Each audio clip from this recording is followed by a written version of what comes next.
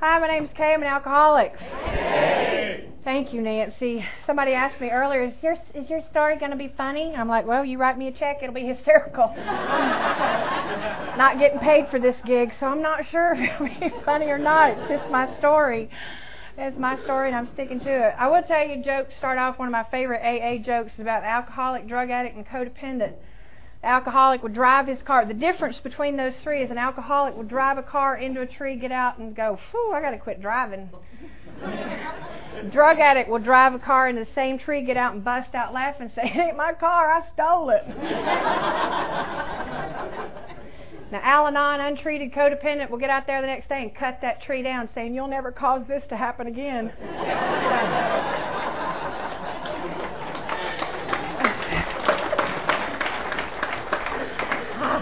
That's my favorite AA joke. I'm supposed to tell you a little bit about what it used to be like, what happened, and what it's like now. I try not to spend too much time on what it used to be like, because if you're sitting in this room, you kind of know what it used to be like, and that's how we all got here. But just to qualify myself, I will tell you that I started drinking. I actually had my first drink at about 8 years old. My mother gave it to me as cough syrup. She gave me whiskey, a tablespoon of whiskey soaked in sugar, or sugar soaked in whiskey, whatever, and that was as cough syrup. And I was about 6 months sober when I heard a lady share that she had started that way as well. And it hit me that day that I had hated how that stuff tastes. And I would spit and gag and beg my mama not to do that again, and then I would fake coughing. And my brother would even call me on. He said, Mama, she's faking. I'm like, no, I'm not really. And she'd give me some more. So I've been sick this week, but I ain't had no whiskey. So just so y'all know, I don't take that for cough syrup anymore. But I started drinking at 14 years old. That's probably the same age as a lot of your stories. My dad had died from literally an overdose of beer. And I started drinking right after he died, and I drank for 20 years. And September 10th, 1995, I just celebrated 15 years of continuous sobriety. That's important.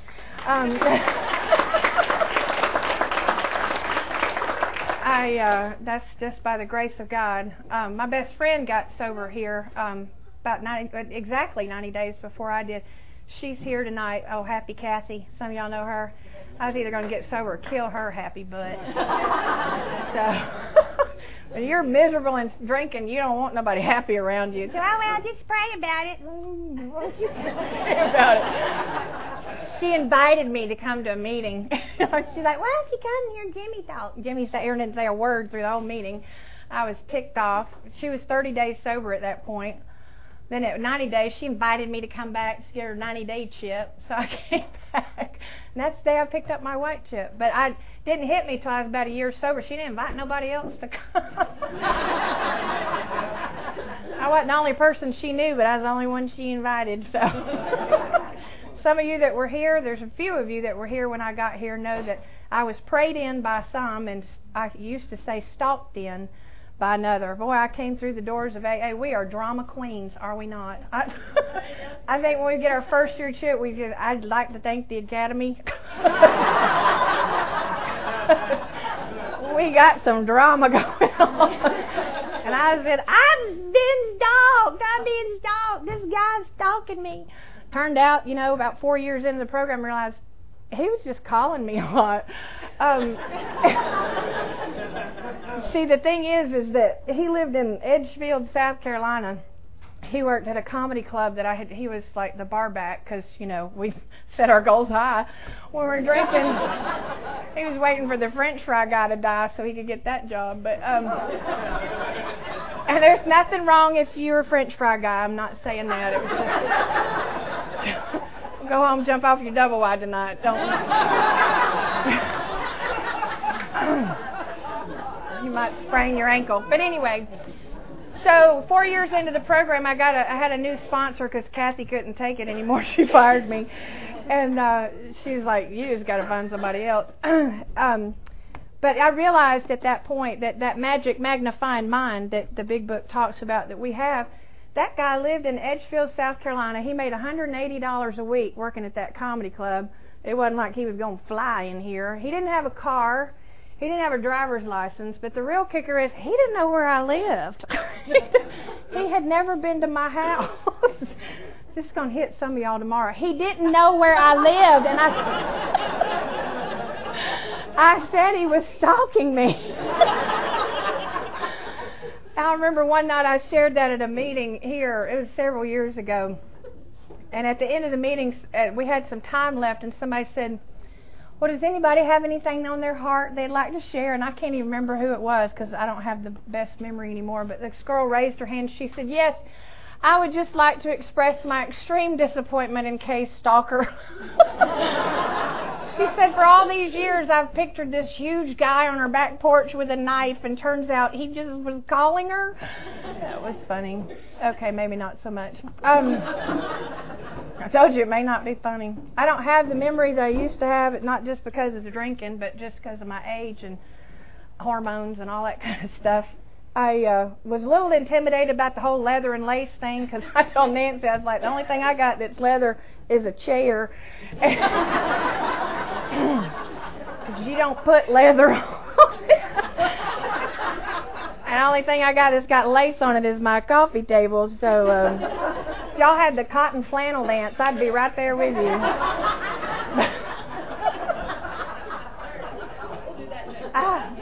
I was skinny when I got sober. Apparently I had this wounded overeater inside me that when I got sober, she came out. I didn't know I was going to need a big book, a sponsor, and a Lane Bryant credit card. I didn't know. Nobody told me that. I've been trying to get back into my twos, and I finally made it. They just have an X after them now, so I don't care. I like to watch the exercise shows. I don't do any of them. I just watch them. Body by Jake. I said, there, I got Body by Cake. Look at this. Hips by Chips. That's me. Used to be Rear by Beer. That was me. Anyway, I'll quit cutting up. But, no, I won't. I did want to tell y'all something. I grew up in an alcoholic home, so I was born an Al-Anon, so don't let that scare any of you. I do go to Al-Anon. Any Al-Anons here? Or anybody? You see them cleaning up later, you'll know who they are. Wiping stuff down. You got a loved one, you want them to go to Al-Anon, all you got to do is say, they need you there. We're gone. Oh, they need me. I'll bake cookies. That's what we do. My favorite Al-Anon joke is, to get into AA, you've got to have a desire to stop drinking. But to get into Al-Anon, you got to know somebody. So some of y'all are gonna get that tomorrow. Oh, crap! They'll be dancing the 13th step dance later. Okay, so I was about 6 months sober. I came into AA. I was not convinced that I was an alcoholic. I knew that I drank, and I had drank for years, and I knew that it was a problem. I kept waking up married to people I didn't like. That was a problem. But I was not convinced that I was an alcoholic because, see, at 14 years old, when I took my first drink 2 months after my daddy died from an overdose of beer, I took a vow. I had a bottle in one hand and one hand to God saying, I will never turn out to be like my daddy. And 20 years later, I had a big book in one hand and one hand to God saying, God help me. I don't want to do this anymore. But I could not really believe that I was an alcoholic because I had made that vow. I was not like my daddy in that I drank like he did. But after I'd been here for a while, I realized the only thing I did different from my dad is it didn't kill me yet. If I drink again, it could. And that I never drank Miller High Life beer because that crap will kill you. So that was the problem, see, is he drank that crappy beer. So I didn't drink beer till I couldn't afford to drink anything else, and then I started drinking beer years later. I did all the things that it talks about in the big book. I switched and switched and switched and tried all these different things. But here's where I found my alcoholism. I don't remember if it was 6 months, 8 months, somewhere in my first year, I heard Charlie and Joe read the promises like this. It said, before I took a drink of alcohol, okay, let's back up. Did I mention that my memory's not as good as it used to be? When I took a drink of alcohol, I would know a new freedom and a new happiness. Whenever I took a drink of alcohol, I would not regret the past nor wish to shut the door on it. Whenever I took a drink of alcohol, I could comprehend the word serenity and I would know peace. Whenever I took a drink of alcohol, no matter how far down the scale I had gone, I could see how my experience could benefit others. And whenever I took a drink of alcohol, that feeling of uselessness and self-pity would disappear. Whenever I took a drink of alcohol, I would lose interest in selfish things and gain interest in my fellows. My daughter's here, hush. Whenever I took a drink of alcohol, self-seeking would slip away. Whenever I took a drink of alcohol, my whole attitude and outlook upon life would change. Whenever I took a drink of alcohol, fear of people and of economic insecurity would leave me, and then come back, and leave me again, and come back. I used to stay home and contemplate future job opportunities. Whenever I took a drink of alcohol, I would intuitively know how to handle situations, which used to baffle me. And whenever I took a drink of alcohol, I would suddenly realize that alcohol was doing for me what I could not do for myself. And that was where I found my alcoholism. That's what I could relate to. I remember the first time I came to a meeting here with Kathy, I thought, what a bunch of losers. Y'all were laughing at stuff that wasn't funny, and I knew what funny was. I was getting paid to know what funny was, and drinking coffee and eating stale donuts and hugging each other, and I just thought, good God, what are these people doing?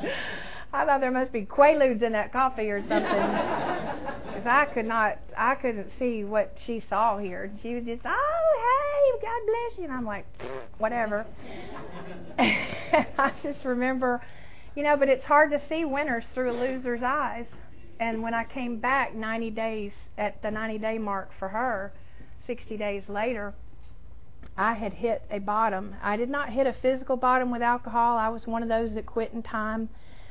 I didn't, I still was working. I was an active working road comic, whatever. I worked at different temp jobs here when I would stay home. I was working about 42 weeks a year on the road and 10, 12 weeks a year staying at home working temp. And so I thought I had it made. But see, the thing is that stand-up comedy gave me that escape. It gave me another addiction. It gave me a high. It gave me that adrenaline rush. Because you get an adrenaline rush whether they're laughing or not. I got booed off the stage one night in Memphis, Tennessee by 350 black folks, and I was high. I mean, it was an all-black comedy Def Jam, and they wanted to know what was I doing there. Because I was a white girl with red hair at the time. But anyway, that was huge adrenaline rush. But I realized that I was running, and going to different cities every week. Nobody was really seeing what was going on with me, and I would only be home for just these little short periods of time. And I just remember when I had my last big blowout, January of 1995. It was January 13th. It was Friday the 13th. I woke up to pitiful and incomprehensible demoralization. And I'm not just quoting the big book, I am telling you that was my experience. I woke up to the 4 hideous horsemen it talks about, that terror, bewilderment, frustration, and despair. And I swore I'd never drink again. And that night, the thing that had progressed in me is at the time when I first started drinking and in my early 20s, I could drink any guy under the table. I could just drink and drink. They had 3-for-1 happy hour at this place next to where I worked back then. And I could go and drink 3 rounds of 3 White Russians or 3 Long Island teas and get up and walk a straight line out of that bar. And here we were, 15, 20 years later, and I drank 1 shot that night and swore that was all I was going to have. And the next thing I knew nothing. I was total blackout because I kept drinking and I kept drinking. And that's that phenomenon of craving that you hear about. And but I swore I'd not drink again. And come April of that year, I had not had anything to drink. Doesn't mean I was sober now. I didn't say that. But I hadn't had anything to drink. And out of respect for AA traditions, I won't talk about the rest of that stuff. But in April, I moved back to Atlanta, and I got a roommate, and she drank. And she even asked me when I moved in, she was like, "Do you drink?" And I was like, "Oh, no." In fact, they gave me a bottle of rum for a going away present. Here, you can have it. Well, about 3 weeks later, I was tearing the house apart looking for that bottle of rum, and you believe that woman drank that rum? I was cussing her. That made me mad because I wanted that rum. I hit that spot. I thought, it's been 3 months. I can handle it.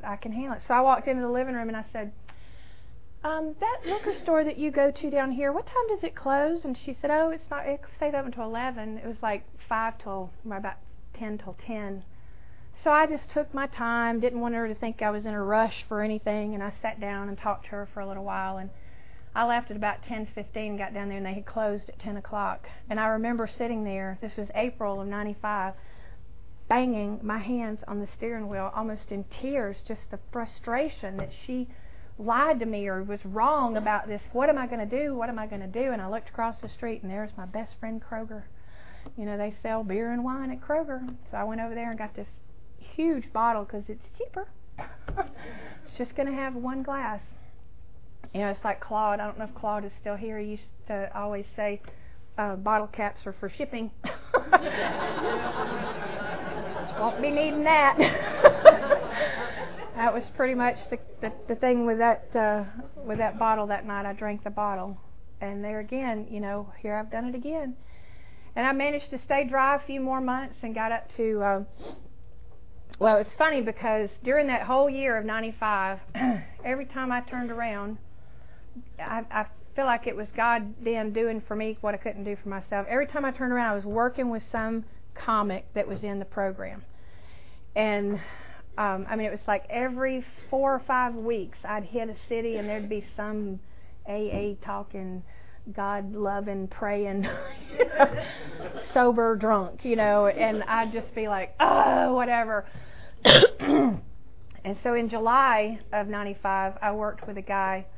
Can't tell you who he is because he's anonymous, but you'd know him, and he was in the program, and we had a mutual friend that lived in LA, and he was in the program, and I think he ratted me out or something because the guy just hung with me all week that week. And he was married. I mean, it wasn't like he was trying. I used to be, you know, hot. Now I'm just hot.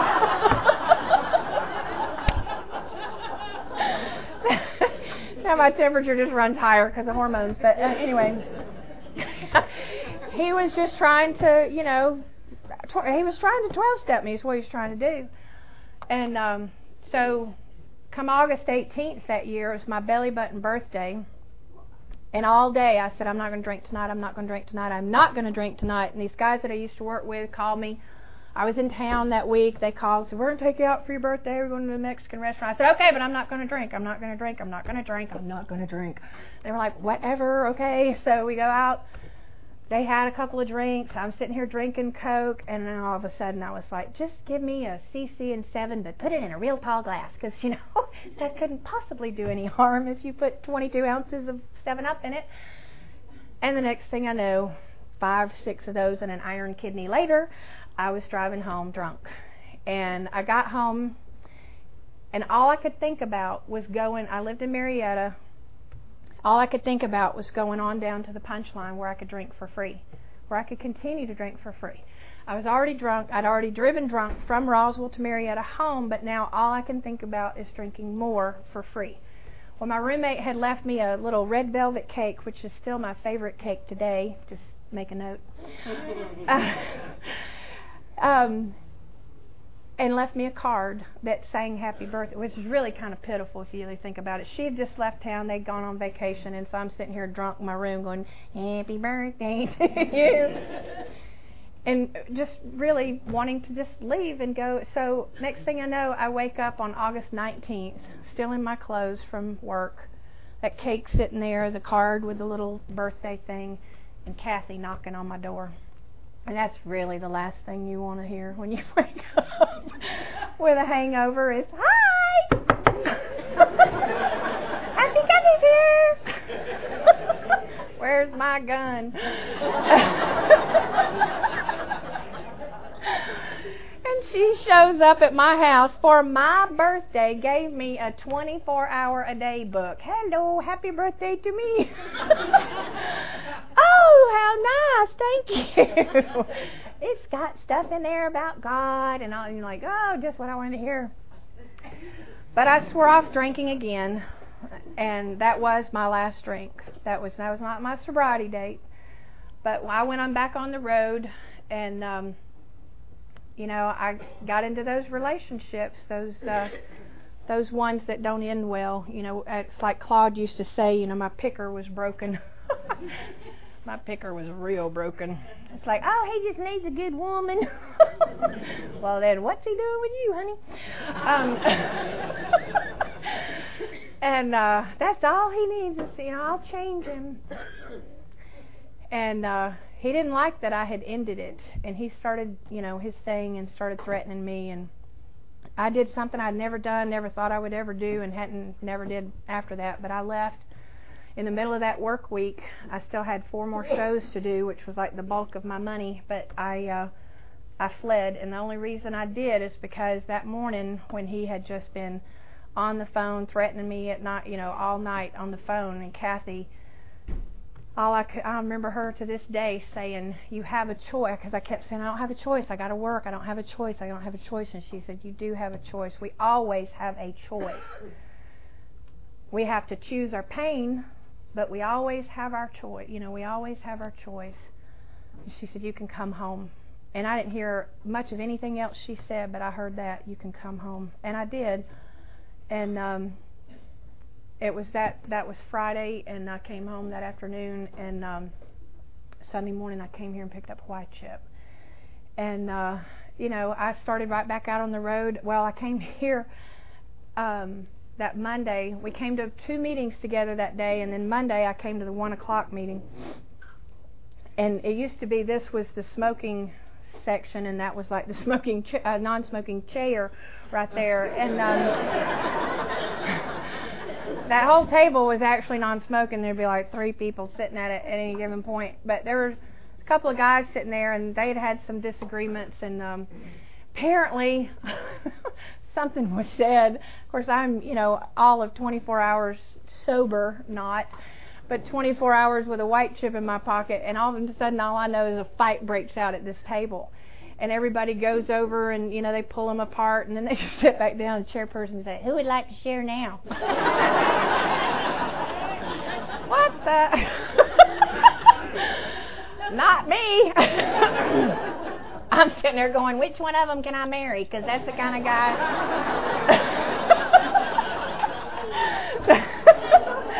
That's the kind of guy I usually marry right there. So and then I remember Indian Charlie. Charlie's not here tonight. I went up to him because I recognized him from the Sunday morning. And I was like, "Charlie, what in the world was that all about?" He said, "Well, your higher power wanted you to see it for some reason, so just keep coming back." It's like, okay. I hope I never forget that. And if you're new, that's been 15 years and a fight hasn't broke out since. So it's not a normal thing, but fights used to break out in places I went to all the time.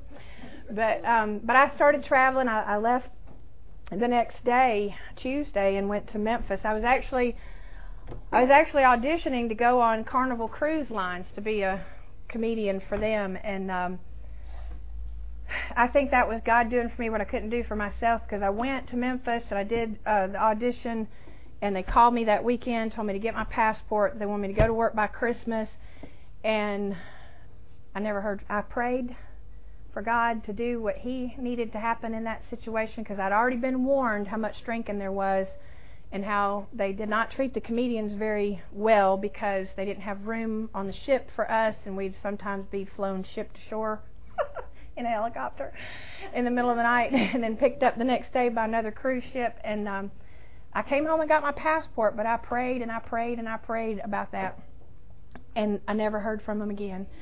And I just to this day think that was truly God for doing for me what I could not or would not have done for myself, because I would have taken it. But I started going to meetings on the road. Kathy was very encouraging that I should do that. Get out of that bed and go to the meeting. She actually said that to me one time. I remember I was about all of 8 days sober. I was in Columbia, South Carolina, and I got to the meeting late because they didn't know how to tell me how to get to the meeting. And I walked up because I was like 15 minutes late, so they'd already split and the smokers were outside. It was at a church.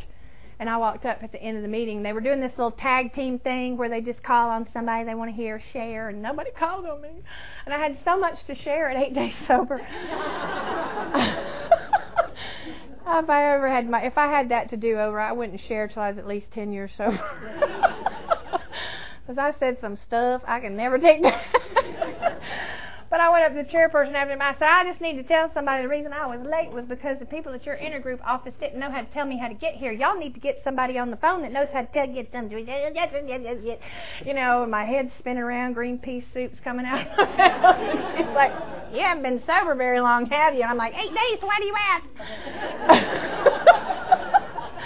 She's like, do you know who runs our intergroup office? I have no idea. I'm not from here. She said a bunch of drunks run it. That's who. I'm like, okay, well, you should tell them.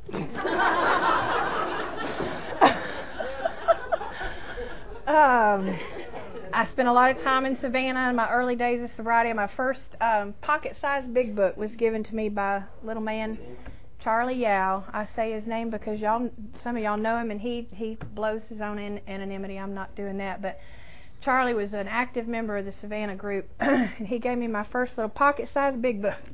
Now I have this. I can't see that pocket-sized big book anymore. But I'll never forget, I was down there at 60 Days Sober, and Nancy was talking about the ego. And I knew y'all weren't all here to see me. Y'all were here to dance and find somebody.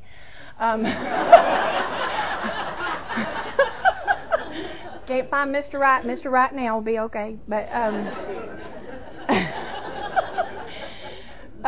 Bumble said he went over to Rebos and told him that there was a professional speaking at our place tonight. I said, did you finish that sentence? Professional what? He said, turns out they don't like for you to announce stuff at Rebos. It's going on other places. But anyway, what was I saying? I was going to tell y'all something important. Oh, about the ego thing.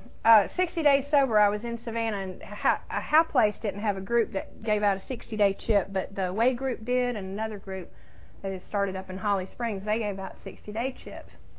Well, here I am in Savannah, and I got 60 days, and they don't give out a 60-day chip, and I wanted them people to know I had 60 days, because that was important. I wanted to know how smart I am at 60 days sober.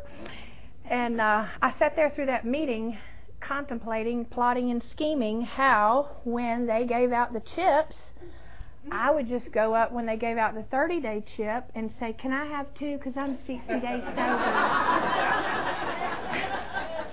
Oh, don't laugh. Some of you are taking notes. Don't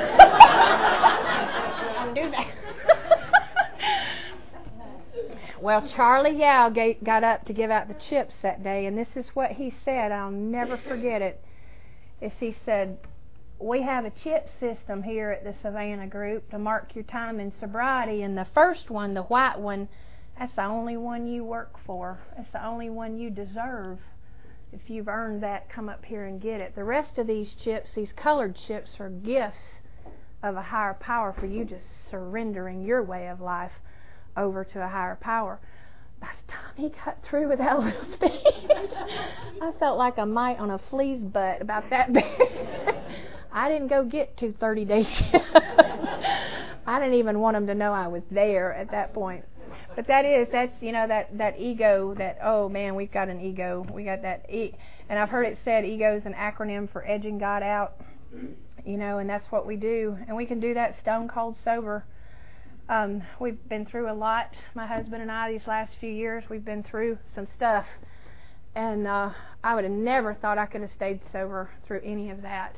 And just by the grace of God and the love in these rooms, 4 years ago when he fell off the ladder and broke his foot, it saved his life because he was a ticking time bomb in his heart, and his vascular system was all messed up, and he had to have 7 surgeries in the next 11 months' time. And I thought we would lose our house, and at the time we still owed on the cars. I figured we'd lose everything, and not once did we miss a bill, because every day, every time we turned around, somebody was sticking a $20 bill, a $50 bill, a $100 bill. God told me to give this to you. God told me to give this to you. I remember coming home from Walmart one day and just had spent $30 and had no idea how I was going to pay our light bill. And a guy I had done some work, he's my comedy mentor, the guy that helped me get started in comedy business. I had helped him 10 years earlier with his comedy workshop. And I just sat in the driveway crying and praying. I was like, God, it's in your hands. I don't know what we'll do. I have no idea how I'm going to pay this, but you do. You've got a plan. And I walked down to the mail. I almost didn't even go to the mailbox because every time I went, there was more bills, and there was a check for $2,500 in my mailbox that day. And it's just, miracles like that God showed us through you and through our church. And I'm a recovering alcoholic and an overcoming Southern Baptist. And amen, sister. We have a wonderful church family there, and it's not about religion. I won't tell you about who my God is from here. I'll tell you about him privately. He's not AA approved, but his daddy is. But just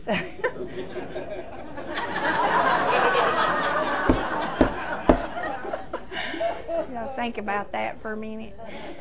But I lost my dad. My daddy died when I was 14 years old, and when I was 18 years old, my mom had remarried, and for the next 18 years, I had a man in my life that was a dad to me, and he was, in fact, my first witness of a good Christian man that didn't judge me for what I was doing, didn't condemn me for what I was doing, just loved me right where I was at.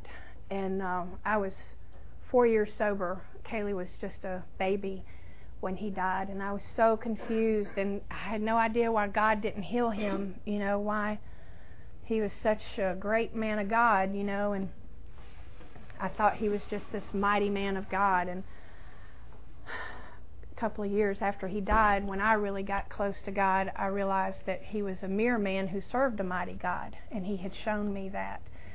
And but I stayed sober through that by the grace of God and the love in these rooms. And then after Eddie's ordeal, and he got out of physical therapy in 2008, and my mother had remarried.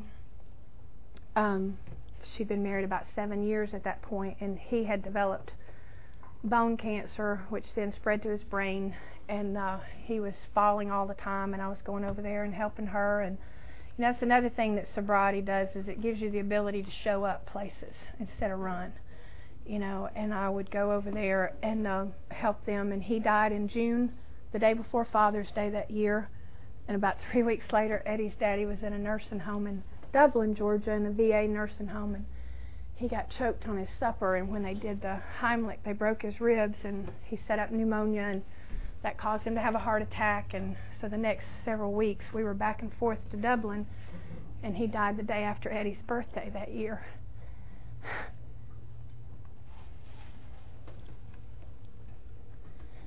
But we didn't drink, because then I would just have pain of the loss and the pain of drinking. And like I said earlier, we have to choose our pain. There's pain in everything in this life. We live in a fallen world. It's painful. So I choose the pain of staying sober versus the pain of going back to drinking. And a year ago, my mother was diagnosed with leukemia, and I was able to show up. One of the things that hit me today when I was thinking about tonight, you hear sometimes people say this is a selfish program. That's a lie. I'm sorry, but that is a lie. I'm a selfish person, and when I work my program, it can be selfish. But this program is a selfless, get out of yourself, go help somebody else kind of program. I remember when Eddie was sick. Some of y'all remember Joe Duck. He was going through, he just had back surgery. He lived right next door here. And old Smiling Tony, Car Wash Tony, was Eddie's sponsor, calls Joe up and says, we need to go check on Eddie today. He's not doing too good. He's down in the dumps. And Joe's like, oh, I don't feel like it. He said, well, it ain't about you. It's about Eddie. Come on, we're going to go. We're going to get him out of the house, take him to lunch. So he calls Eddie and he says, Joe's down in the dumps. He needs somebody to come be with him today. He's like, I don't really feel like it. He said, it ain't about you. It's about Joe Duck. Come on, we're going to go get lunch. And I'm not kidding. When they pulled out of the driveway, they both were like looking out the window like two little puppy dogs being taken to the vet. I'm only going because of you. Well, I'm only going because of you. That's what this program is about. It's about getting out of ourselves, not focusing on what about me, but what about you? You know, and we're here for the person that's not here yet, and we're here for the person that just got here. And once you're here for the person that ain't got here yet, and you're here for the whatever. That was gonna be profound. I saw a shiny object and it left me. It kind of left me there. But, you know, I remember when Eddie and I first got here, and we met at Sober at 6 meeting, and somebody would share that, well, I got to move. I'm going to have to move this Saturday. And, I mean, 25 people would show up with trucks, and, you know, and that's really cheap movers when you don't have to buy them beer.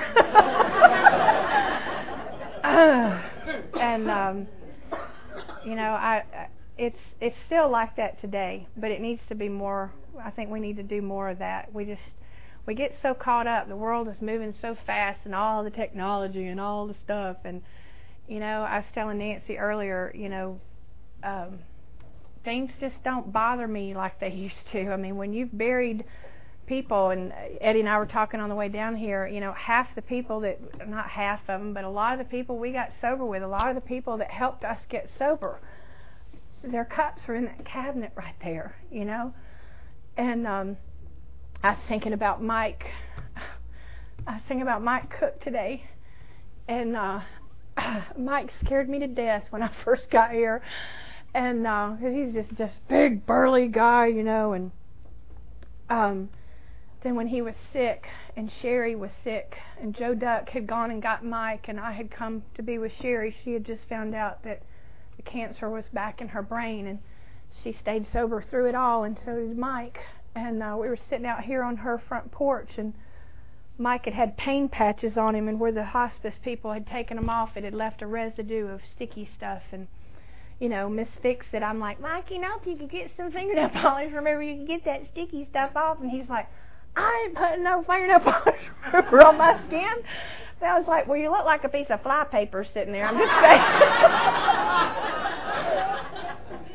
He said, you're the only woman I know that's either smart aleck enough or stupid enough to talk to me like that. But I just, you know, some of the memories, I just think back of, you know, Paul and Pat and all the ones that have made this place possible, you know, that I just needed to kind of take a minute to reflect on them tonight. And one of the things that I was told that really has helped me is that, you know, we read how it works at every meeting. The steps are how it works. The traditions are why it works. And the promises come true when it works. But I remember somebody telling me one time to put my name, learn to live the traditions, and to put my name where, you know, certain things like K should be autonomous, except in matters affecting other groups, or K has but one primary purpose, to carry AA's message to the alcoholic who still suffers. My favorite is K ought never be organized, and I'm not. I live up to that. Here's one I ain't got yet. K has no opinion on outside issues. I got an opinion about everything. But anyway, I like I said earlier, I just by the grace of God, got the gift of a 15-year medallion of just a few days, you know, a few 24 hours ago. And that is a gift, because 15 years ago on September 9th, 1995, if you had told me that 15 years and a day from now, you will be a mom, you'll be a stay-at-home mom, you'll be a homeschool mom, you'll be a church secretary, you will be teaching Bible study, you will help run a Christian drama troupe for your little girl, And you'll have a husband that doesn't cuss you or call you names to my face. I don't know what he said. I don't need to know that. That's none of my business. I would have thought you were crazy, but that's what God has done. Thank you so much. God bless you.